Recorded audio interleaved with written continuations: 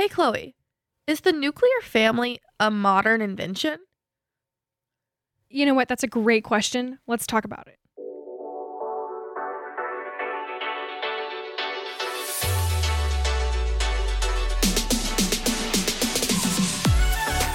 Politics, culture, faith, and so much more. This is Fact of Life with Chloe Noller and Mattingly Watson on Radio Free Hillsdale 101.7 FM.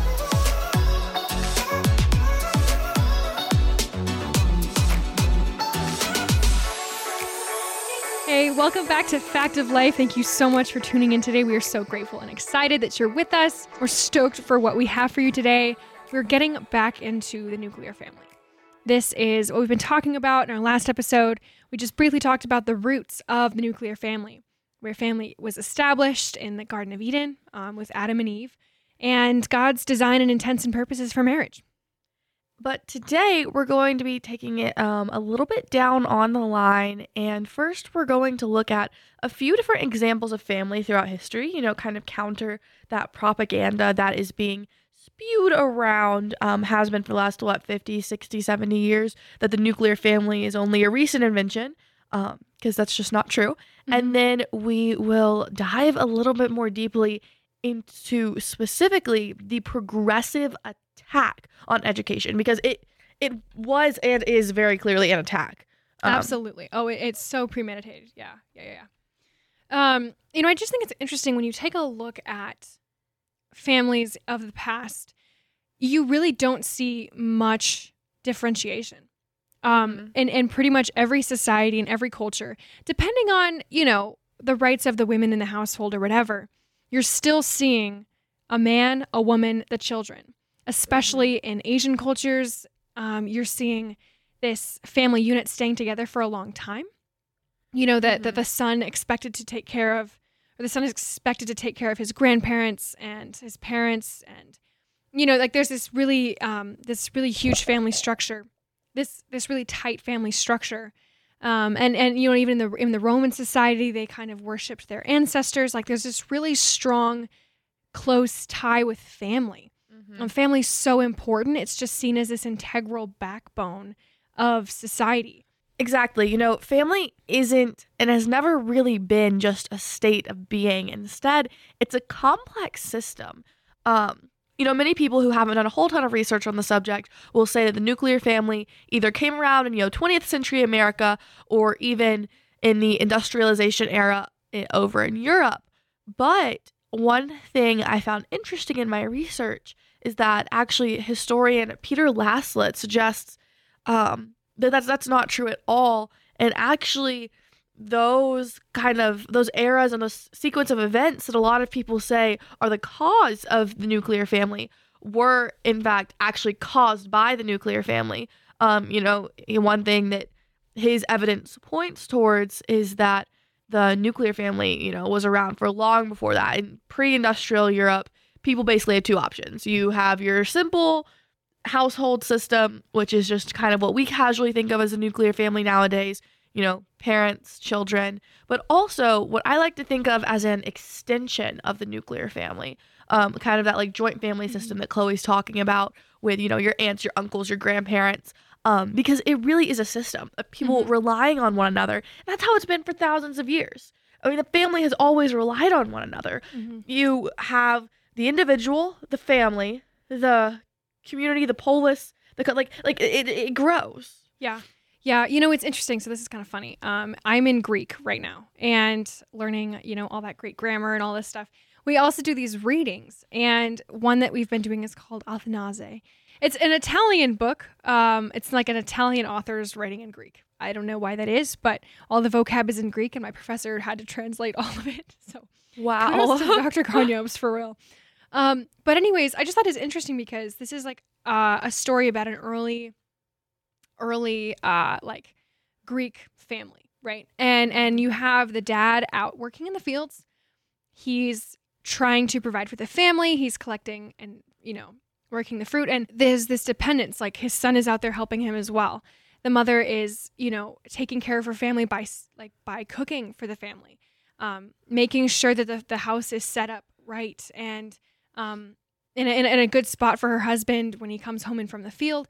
And I don't know, I'm thinking about this because I think a lot of times when people are looking at this, when they talk about or they refer back to the industrial society is when you kind of start to see this nuclear family idea. Mm-hmm. I think the industrial era is really where we see a shift. Yeah. Because previously, with agrarian cultures, the fathers and the mothers depend on their children to help them. So you need a father to manage the estate, to manage the farming, in an increasingly agrarian society, which most societies were up until a certain point. Up until industrialization. Right. No, for sure. I mean, everyone has land, everyone has, they have to provide for themselves. Like the food's coming from that land and they're dependent upon each other. The father and the mother work in tandem together, working on the family business, if they're a cobbler or whatever, the family business, but they are also working in the fields. They're working in the gardens to provide sustenance for the family. The kids are out in the fields from the earliest time they can walk, helping with the farm. And so it's this really increasingly codependent group of people. But when the Industrial Revolution comes around, you don't need that anymore. Yeah, exactly. I think the reason that people they try to put a date on the nuclear family, whether it's the Industrial Revolution or it's, the 50s in America, is because that is when attacks started happening. And what it is propaganda. That's what's telling you it was this recent, because it's not true at all. But the propaganda comes from the attacks. What I saw was really cool. There was actually an article by Michael Balter from science.org, so like the science journal. This was back in 2008, so it's been a few years, but it's obviously still applicable. But at the time, some archaeologists had found some fossils that were 4,600 years old in Germany. Wow. And it was a family buried together, mom, dad, kids. And what they were able to find from this, because you can actually find so much from archaeology. It's super cool. Just so much about like the time period and what value to them. But the way they were all laying in there, like they were intertwined with one another in such like a tight way. And it was cool because what they were able to draw from this is that this structure we call a nuclear family, I mean, they had it then too. They were also living and surviving by that. And that's 4,600 years old. Yeah. Like, that's incredible. So it's obviously been around for thousands of years. Right. And I mean, you even get this reinforced by the Bible. You see these families in the Bible. I mean, obviously there are ones that are broken and such, but of course that's going to be throughout history as well, because we're living a fallen culture and we are fallen, sinful human beings. So that's certainly a part of it. But yeah, I think also with the Industrial Revolution, the feminist movement really starts to also infiltrate this. And so, you get women trying to assert their rights. And this also starts to break up the family unit. But I really think a huge piece of this is the Industrial Revolution, because you don't need the families interdepending on one another anymore. And especially like with, men going to work in the factories and such, like this is a big deal. Like the mothers are now at home, or maybe they are in the factory. It's no longer a home unit. Sometimes the children are out there working in the factories as well too. But, there's really a change here. And the important thing to know about this is it's not just coincidental. None of this rise in feminism and things like that was not coincidental. It's all very, very deliberate. There's actually a government document. I wasn't able to find it before we recorded this, but maybe next episode I'll have it, of them basically admitting of trying to get women out of the home. I wrote my term paper actually last semester for my American government class. I got to do a lot of research into this. And what was really interesting to find out is, see, with the nuclear family, that's what you rely on. That is what every member of that family, that is the cornerstone of their life. But if you take away that reliance, if you try to get rid of the nuclear family, then it's no longer essential. And instead you turn to what is supplying you with that security, with those benefits, with those things in life. And that is government. I mean, they try it's all an attempt to make this mass society all reliant on one another, which is, it's crazy. People just don't realize that it's all intentional. Right. Yeah. So as looking through this, there's a very clear attack beginning in, the mid 1960s. Prior to the mid 1960s, there's some information here from the Heritage Foundation. They have a great article on how welfare undermines marriage and what we can do about it. But prior to the mid 60s, nearly all children were born to married couples. And there's this shift that happens in 1964. They begin the War on Poverty, which is just a really interesting shift. Like they're trying to eradicate poverty, and yet it completely, utterly fails. And you see, when the War on Poverty began, he says, when the War on Poverty began in 1964, only 7% of children were born to unmarried women. However, over the next 4.5 decades, the share of non-marital births exploded. In 2013, 41%, that's 7% to 41% of all children born in the U.S. were outside of marriage. So the War on Poverty begins in 1964, and you skyrocket from 7% to 40% just 45 years later. No, it's incredible. I was reading a similar article by Love to Know, and they also gave some really similar statistics of, in the 60s, 73% of children lived with two parents in their first marriage. And then they gave a few different statistics that kind of worked up till current day. But now, that's less than half of children that are living like that. And, you look at Chloe's statistics too, and all of those together are just absolutely, it's heartbreaking because it doesn't have to be this way.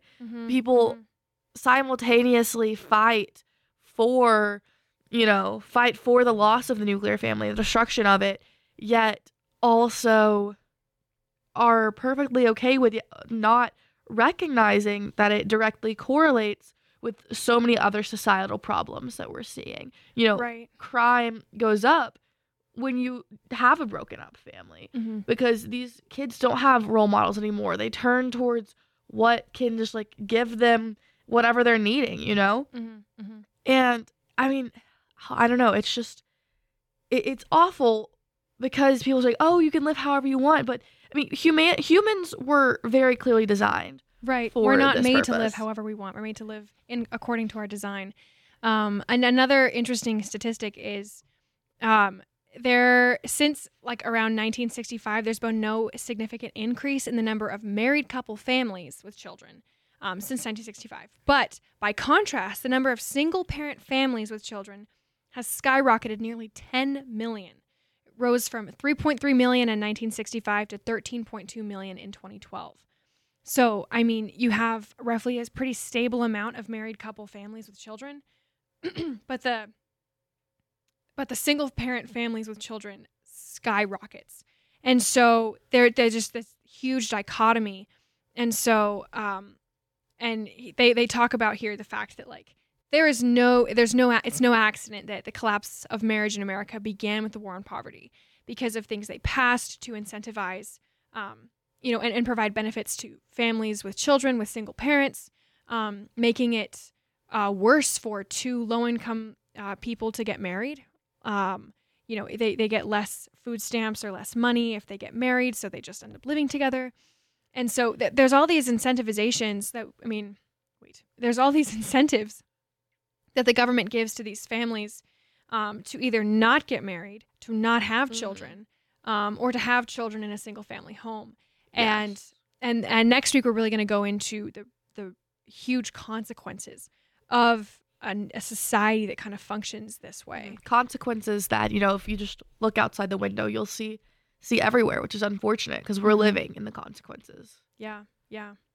It's literally that the welfare system that we have today actively penalizes low-income parents who do marry. So, this is a good example. A single mother with two children who earns $15,000 a year would generally receive around $5,000 with food stamp benefits. But if she marries a father with the same earnings level, she wouldn't get any food stamps. So already you're seeing a $5,000 decrease from what she would get. So this is just some tangible, real reasons and facts about how the families are being targeted. Exactly. Here's the thing. Non-nuclear families due to dire circumstances, death, divorce, sexual immorality, that kind of thing, those are going to happen. And those are, things we can't control. We can't condemn that.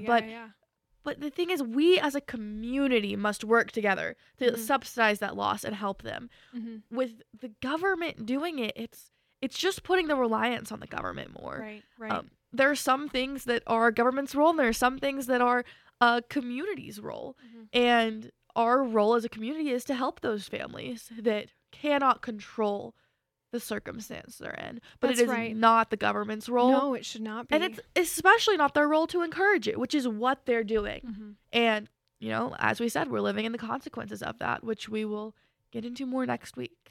Yeah, definitely. But yeah, I think it's interesting too, because you see Alexander de Tocqueville in the early 1800s. He's this guy that comes over from France.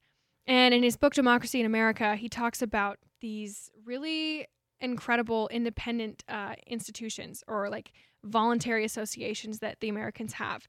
And he's remarking that this is incredible. Like these are voluntary things that people have, they gather together to take care of societal problems like poverty in the community, things like that.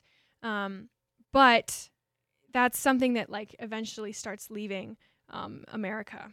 And what's interesting about this attack is that it's not just coming through, foodstuffs or encouragement or propaganda, but it's coming at the very core of what shapes the minds of our nation. It's coming through the education system even.